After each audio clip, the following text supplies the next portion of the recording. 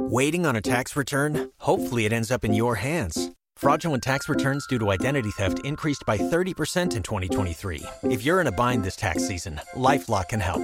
Our U.S.-based restoration specialists are experts dedicated to helping solve your identity theft issues. And all LifeLock plans are backed by the $1 Million Protection Package. So we'll reimburse you up to the limits of your plan if you lose money due to identity theft. Help protect your information this tax season with LifeLock. Save up to 25% your first year at LifeLock.com/aware.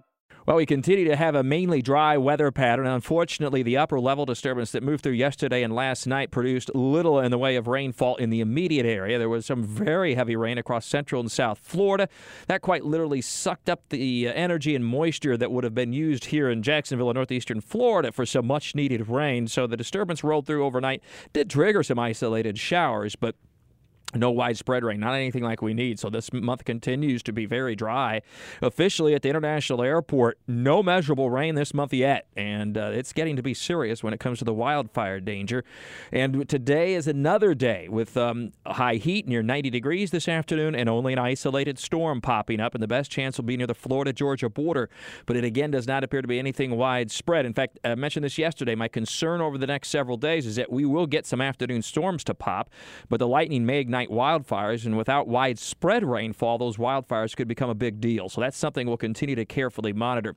The weather pattern doesn't change much this week. It's generally going to be hot during the day and quite mild at night, dropping into the 60s at night, topping out each afternoon near 90. Generally a wind out of the west, so that means much of the heat gets all the way to the beaches. It's not extreme heat. Record highs this time of year are in the mid-90s, but it is a little above average. The average high is 86, 87 degrees. And with the upper-level disturbance continuing to slowly meander and rotate just to the north of Jacksonville, we'll have at least little periods of where upper-level disturbances move through that enhance the shower and thunderstorm chances. One of those would appear to move through tomorrow afternoon and then again on Friday afternoon. So that would appear to be two of the best chances for any shower or thunderstorm activity over the next 5 days. But as I also mentioned yesterday and tried to emphasize, this is not a pattern that we end up with widespread rain. There will be some spots this week that do not get any rain at all. And then there'll be some local spots that see more than an inch in some of these heavier storms. Outside of that, it's partly sunny, a little late night, early morning fog, but very May-like, appropriately enough. And then as we head toward the holiday weekend, I'm really not seeing a whole lot of changes in the overall pattern. The temperatures look to be hot, a bit either way of about 90, generally an offshore flow, so the beaches will be hot, and they'll be isolated to widely scattered afternoon thunderstorms. And that would appear to be the case for Sunday and Memorial Day as well at this early juncture. We'll, of course, continue to track any changes and monitor the pattern as we head into the holiday weekend.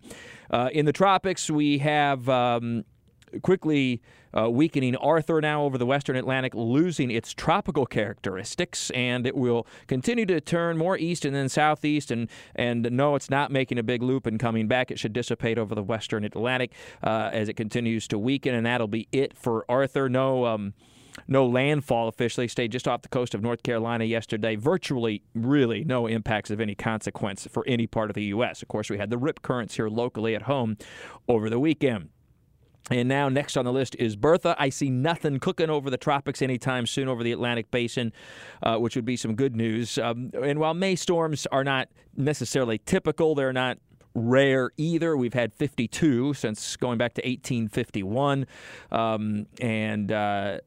Now we'll be dealing with hopefully nothing until at least the start of the hurricane season, which isn't until about a week and a half or so away, almost 2 weeks actually now, on June 1st. And then it's off to the races for the tropics, and hopefully not going to be a quick start to the hurricane season, but all indications continue to be an active season with an official forecast coming out from NOAA Thursday of this week. With all your weather all the time, I'm Chief Meteorologist Mike Burrish for the CBS 47 at Fox 30 Action News Jack's First Alert Weather Center for 104.5 WOKV.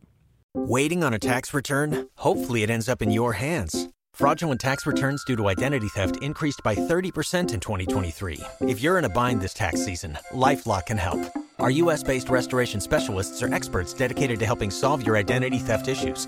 And all LifeLock plans are backed by the $1 Million Protection Package. So we'll reimburse you up to the limits of your plan if you lose money due to identity theft. Help protect your information this tax season with LifeLock. Save up to 25% your first year at LifeLock.com/aware.